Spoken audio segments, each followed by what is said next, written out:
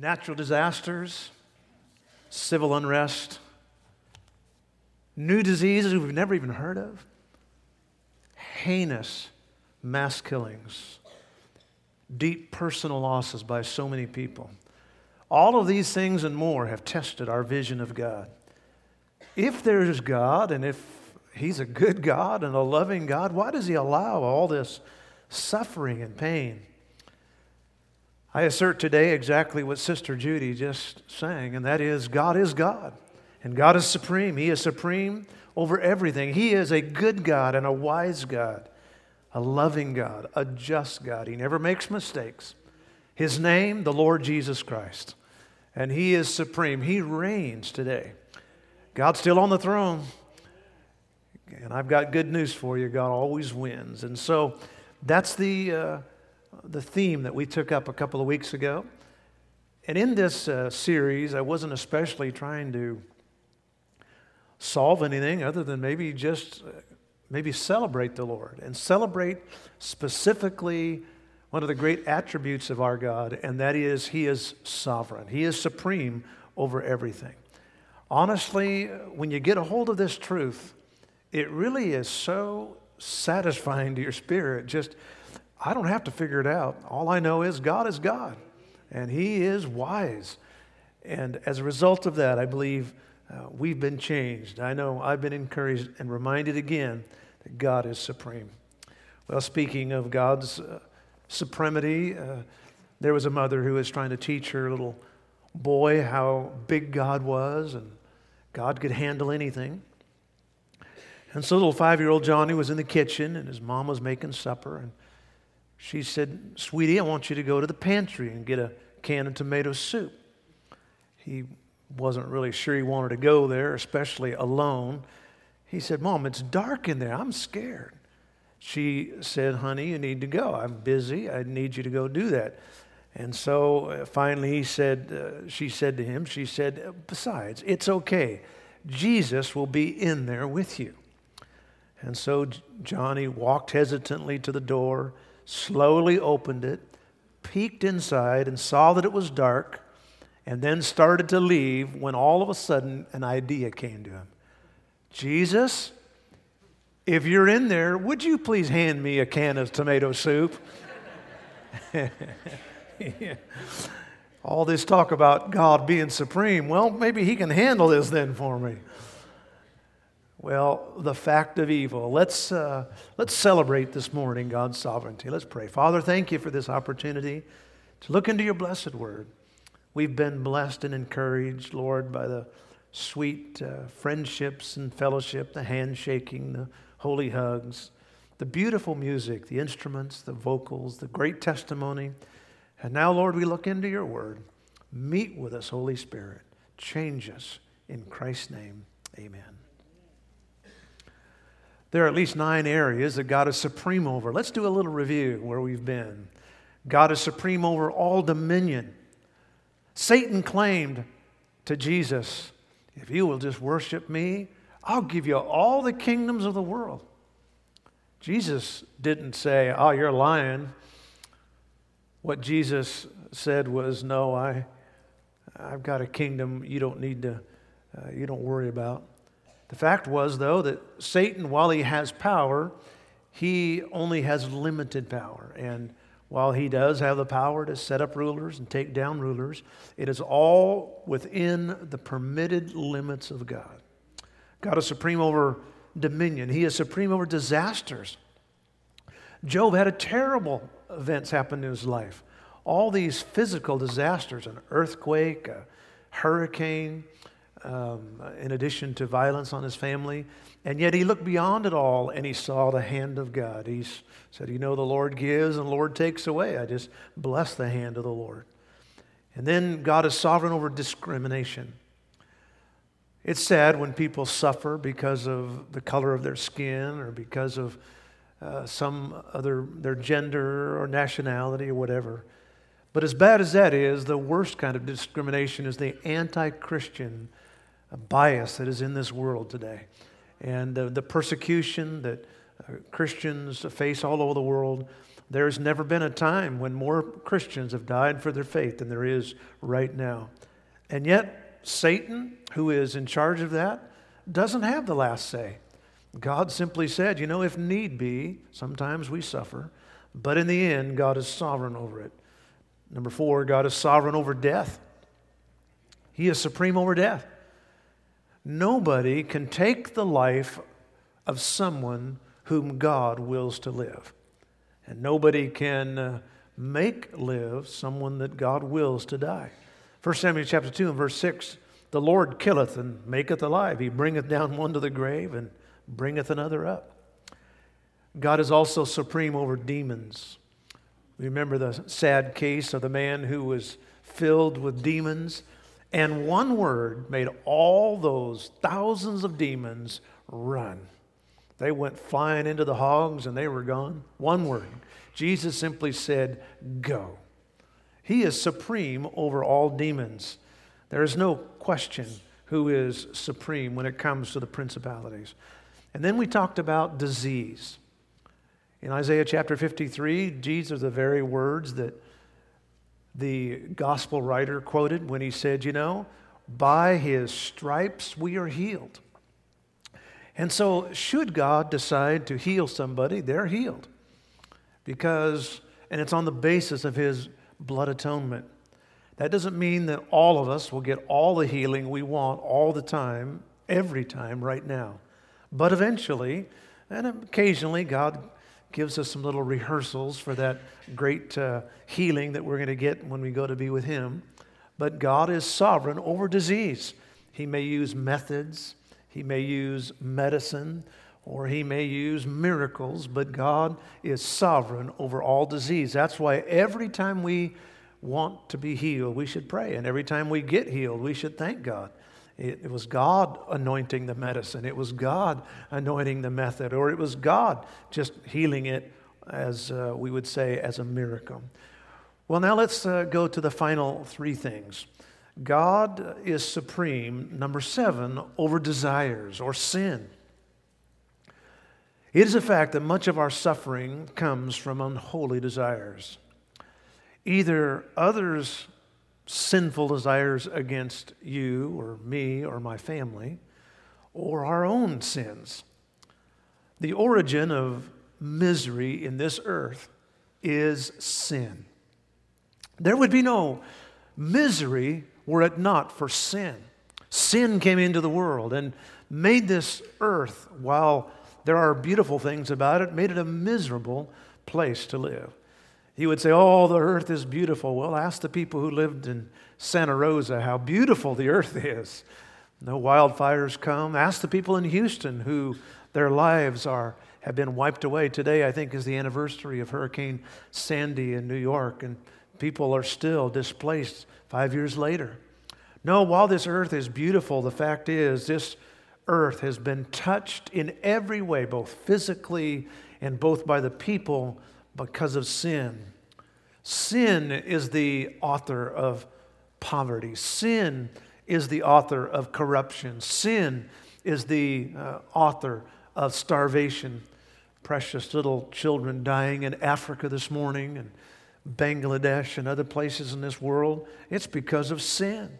The lack of education is because of sin. War and conflict, sin. The murder of the unborn children around this world, especially in America, sin. It is sin that is causing all of these things, these desires. Adam and Eve sinned. Satan came alongside them and whispered to them, and they gave in. And as a result of that, consequences. Nature has been affected. Let's go to Romans chapter 8 and verse 22. Let's read that verse together, if you would. Romans 8:22. Ready? Begin. For we know that the whole creation groaneth and travaileth in pain together until now. This is a very figurative expression, and those who, precious ladies in here who have given birth and others who've been close to them will know what we're talking about. And that is that this earth is just in constant birth pangs. It is just terrible pains that go through all that's gone on. God's creation has been affected by sin. Satan sins. He loves sin. He eats sin. He is all about sin. He never sleeps. Everything he does is sinful. He hates Christians. He hates people. He hates this earth. He hates everything. He hates God.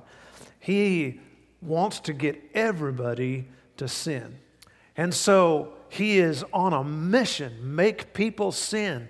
Give people sinful desires. Make leaders to have sinful goals. And everything about that comes out of Hollywood and everything that comes wherever. Basically, Satan is just constantly, with all of his demons, encouraging people, sin. Sin.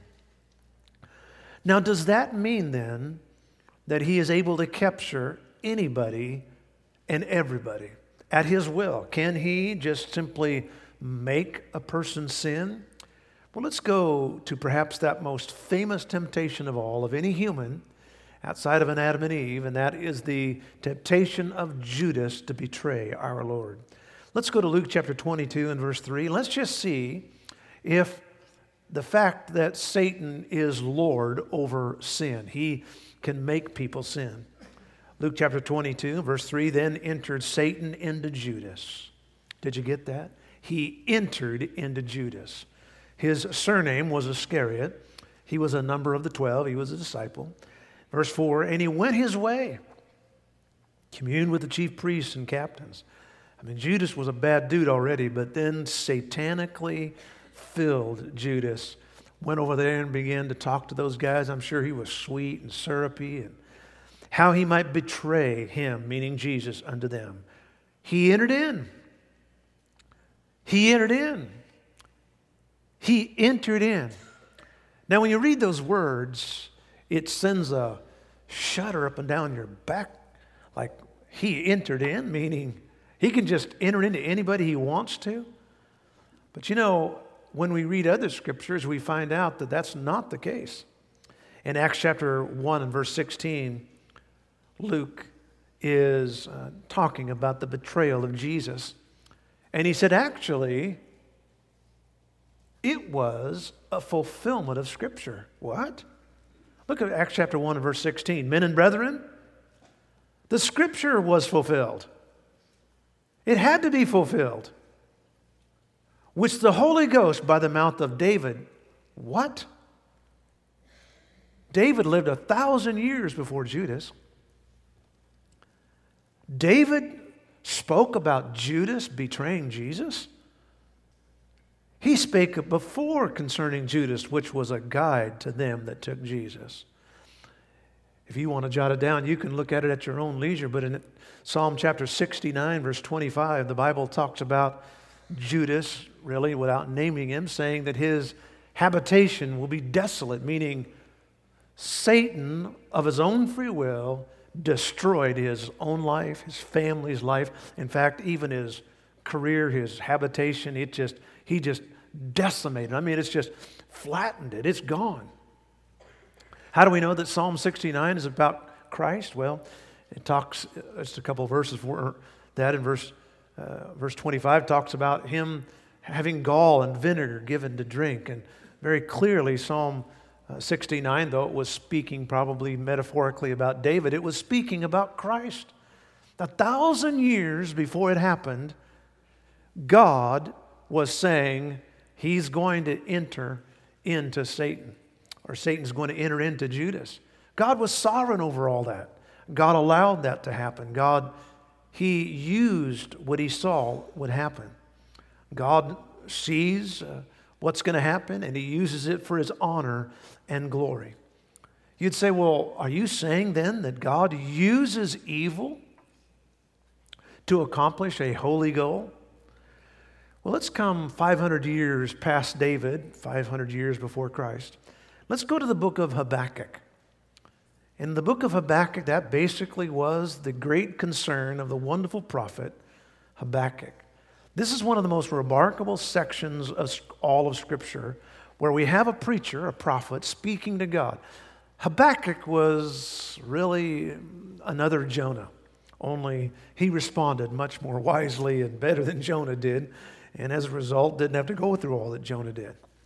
But he was frustrated. He was standing in the streets of Jerusalem. There he was, the hustle and bustle of the city of Jerusalem, and he could see the wickedness, he could see the pride, he could see the idolatry, but he could also see that that the enemy was about ready to come in.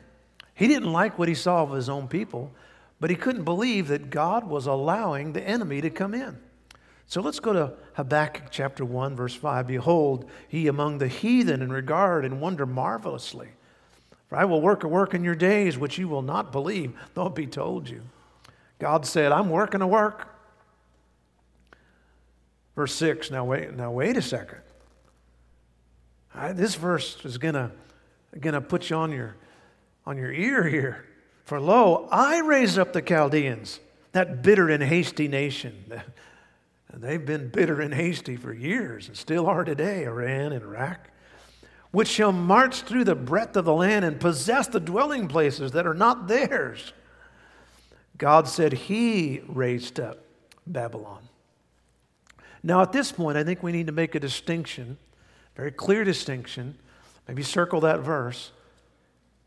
There's a difference between God using evil and God creating evil. God cannot create evil. He cannot sin, in fact. The Bible is very clear about that. James chapter 1, verse 13, let no man say when he is tempted, I am tempted of God. For God cannot be tempted of evil, neither tempteth he any man.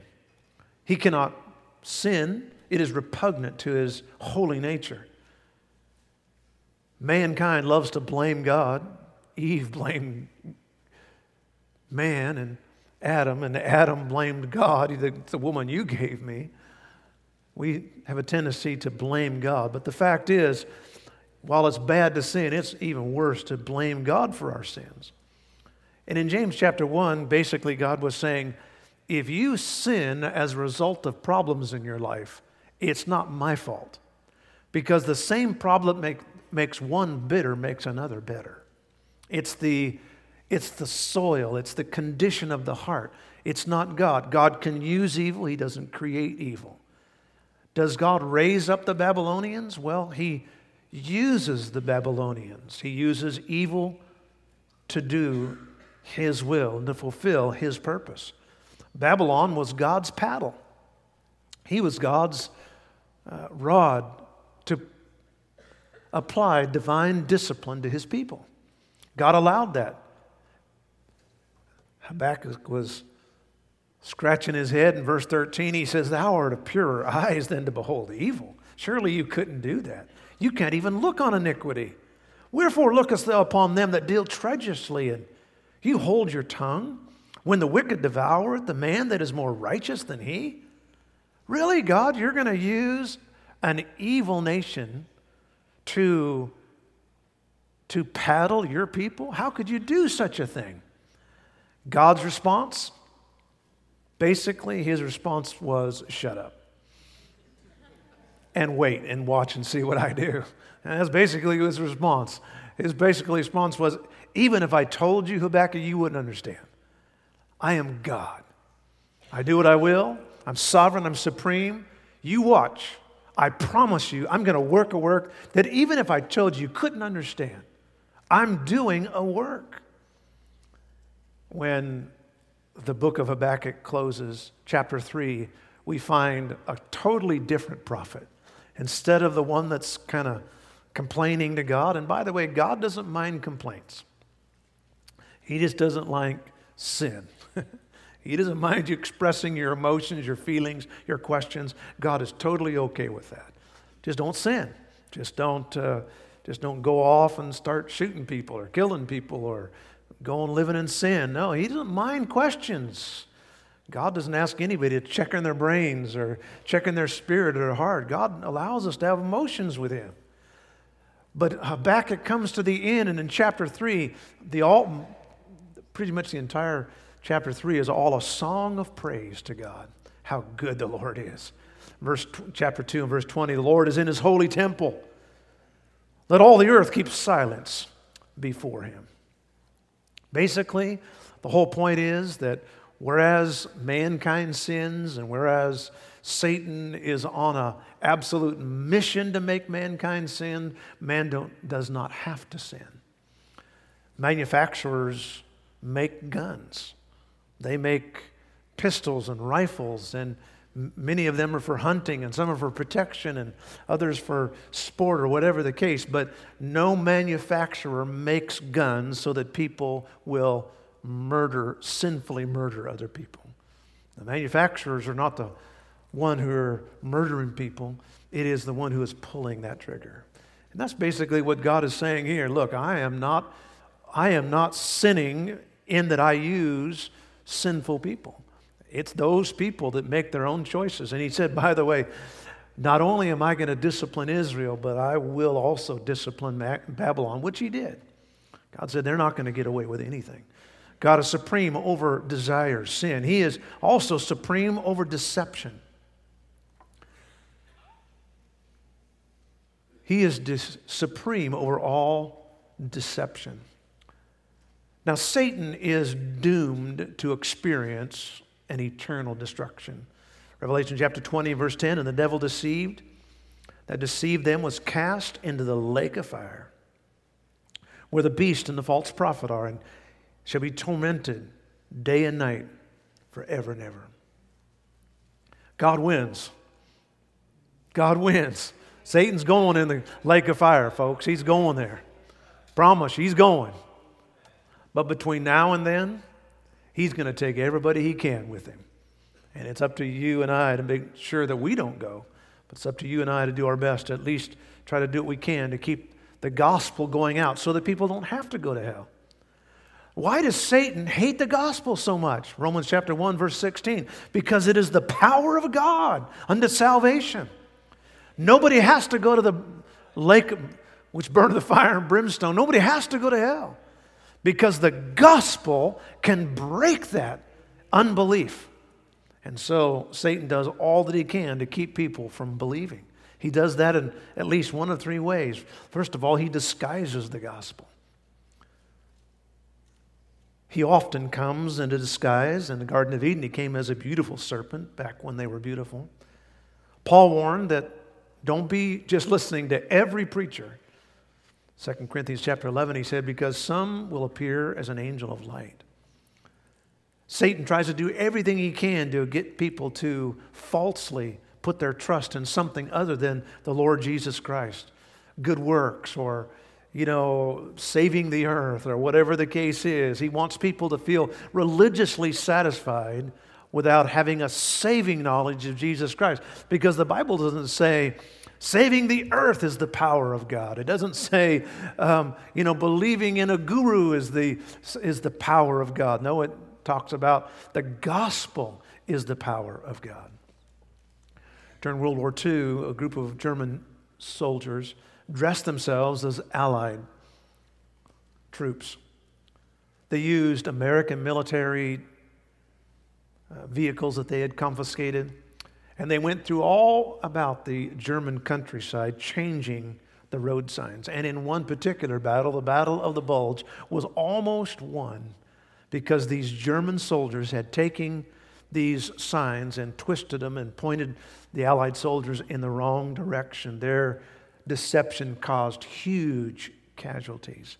And I will tell you, the demons and the soldiers of hell have not changed. They are taking the signs that are pointing to Jesus Christ and they're pointing it to everything else. It's still going on. He tries to do everything he can to disguise the gospel. He also hinders the gospel. Jesus talked about this in Matthew chapter 13 when he talked about seed being placed in the ground. And he said there are these demons that come along and snatch it out of the before it can get any growth. What are the demons and what are the satanic things that try to snatch away the gospel? Well, I'll tell you one big thing, and that is the internet.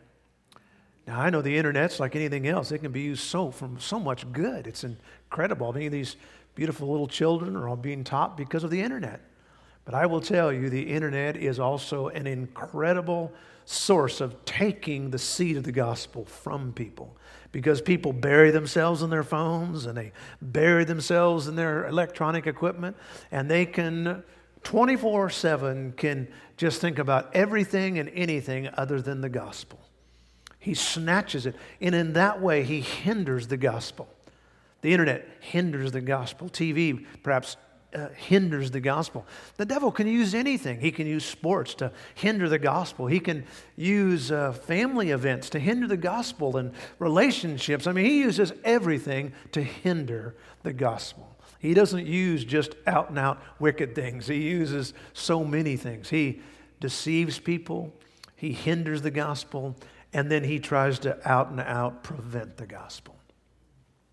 Really, Satan's main goal, Pastor Jeff told us about all these governmental people watching what's going on. What was their goal? Now, they think their goal is to preserve their way of life. Some leaders way back when were sold on the concept of socialism and communism, and they feel like that's a philosophy that's going to provide for a stronger, better. They didn't do it because they hate people. They do it because they think it's going to help their country. They were sold a bill of goods. And so they're wanting to make sure that nobody dissents from that and creates any dissension among their people. The result of that, however, is that it prevents the gospel from being even preached. Socialism, freedom from religion. Here, just a few days ago, down in some parts of our country, they still pray before public ball games, football games. And the group called the Freedom from Religion said you can't pray publicly. You can't do that because we come to that stadium and we have a right to have freedom from religion. My point is, so the only people that get to have their way is the people who want freedom from religion? What about the people who want God? Don't they have their rights too? I mean, really. If you don't want to hear the prayers, shut your ears. I mean, really. That way everybody wins. You can be stupid and we can get the prayer we want, And that's exactly what Satan is trying to do. You'd say, well, why doesn't God stop all the drunken people out there that cause accidents? He could. God could also stop the lazy construction worker who does a substandard job on the home or on a car, maybe creates an accident. God could stop terrorists. Sounds attractive, doesn't it? But that intervention by God would quickly lose its appeal if God was stopping you from doing something you wanted to do. Could God stop you from doing anything you ever wanted to do? Oh, yes, He could. But He doesn't. He allows you to do things that are gray area, me. He allows us to have a free will. And that's what we want. We want a free will. We don't want to be little robots of some divine being. Yes, God could stop things, but God chooses not to. And really, if God did stop all evil by killing the terrorists or whatever, then basically there'd be no humans. Amen. Because God would kill all of us. Because all of us have sinned. But that's not the way God does His work. God allows these things. Now, does God prevent things? Yes, thank God He does. Things would be much worse if it wasn't for God preventing some things. But God also allows the consequences of evil. The fact is, when evil grasps our society, rather than blaming God, we ought to thank God for the fact that there's a solution to all this. And that is the gospel, the Lord Jesus Christ. Instead of people being bitter at God, we ought to be thankful to God that He at least allows us to be saved from all of that and go to heaven. Everybody gets bitter at God. No, that'd be like blaming the police for crime. Really? What's the point of all that? God is supreme over desires. God is supreme over deception. And God is also supreme over darkness. I mean, suffering and problems are tough, but there's nothing like the lust for pleasure and prosperity. A desire for pleasure at any cost is the absolute darkest place to be. A few weeks ago in our country, one of the most tragic, the most heinous, the largest mass killing in history. One man Stephen Paddock went to a hotel in Las Vegas and cool, calm, collected, began to shoot and killed dozens and dozens of people. He had planned it. Now wait a second. Here's a man who was rich. Here was a man who had every kind of a lust fulfilled that he could ever have. Here was a man that basically had everything he'd ever wanted, but it was the darkest possible place to be. I was thinking the other day how that people want so much money. I mean, I want money, I want money, I want more money. Actually, what you want is peace and joy and happiness. That's really what you want. You just imagine that money's going to get you that. But that's not especially the case. And I think this is a good point of that. And that is that Satan enslaves people in two ways. First of all, with misery and suffering. He tempts us to think, well, God is not good if He allows me to suffer. He's not worth trusting. It's no surprise then that the bestseller in the New York Times bestseller list over the last year was God is Not Good. That's the name of the book. God is not good. You see it in bookstores all over. People get mad at God and say, pain and suffering show that I can't trust God. But I think even a bigger problem is the pleasure and prosperity. Because pleasure and prosperity makes us think that God is irrelevant. We don't really need God. Only repentance and faith can break Satan's power over people in the pleasure. Repentance breaks that lust for pleasure. Repentance breaks that lust for prosperity. And that's why Satan hates repentance. Look what it says in 2 Timothy chapter 2 and verse 25. In meekness, instructing those that oppose themselves. God said, whenever you are helping others come to Christ, be firm but be meek, because you've been there yourself.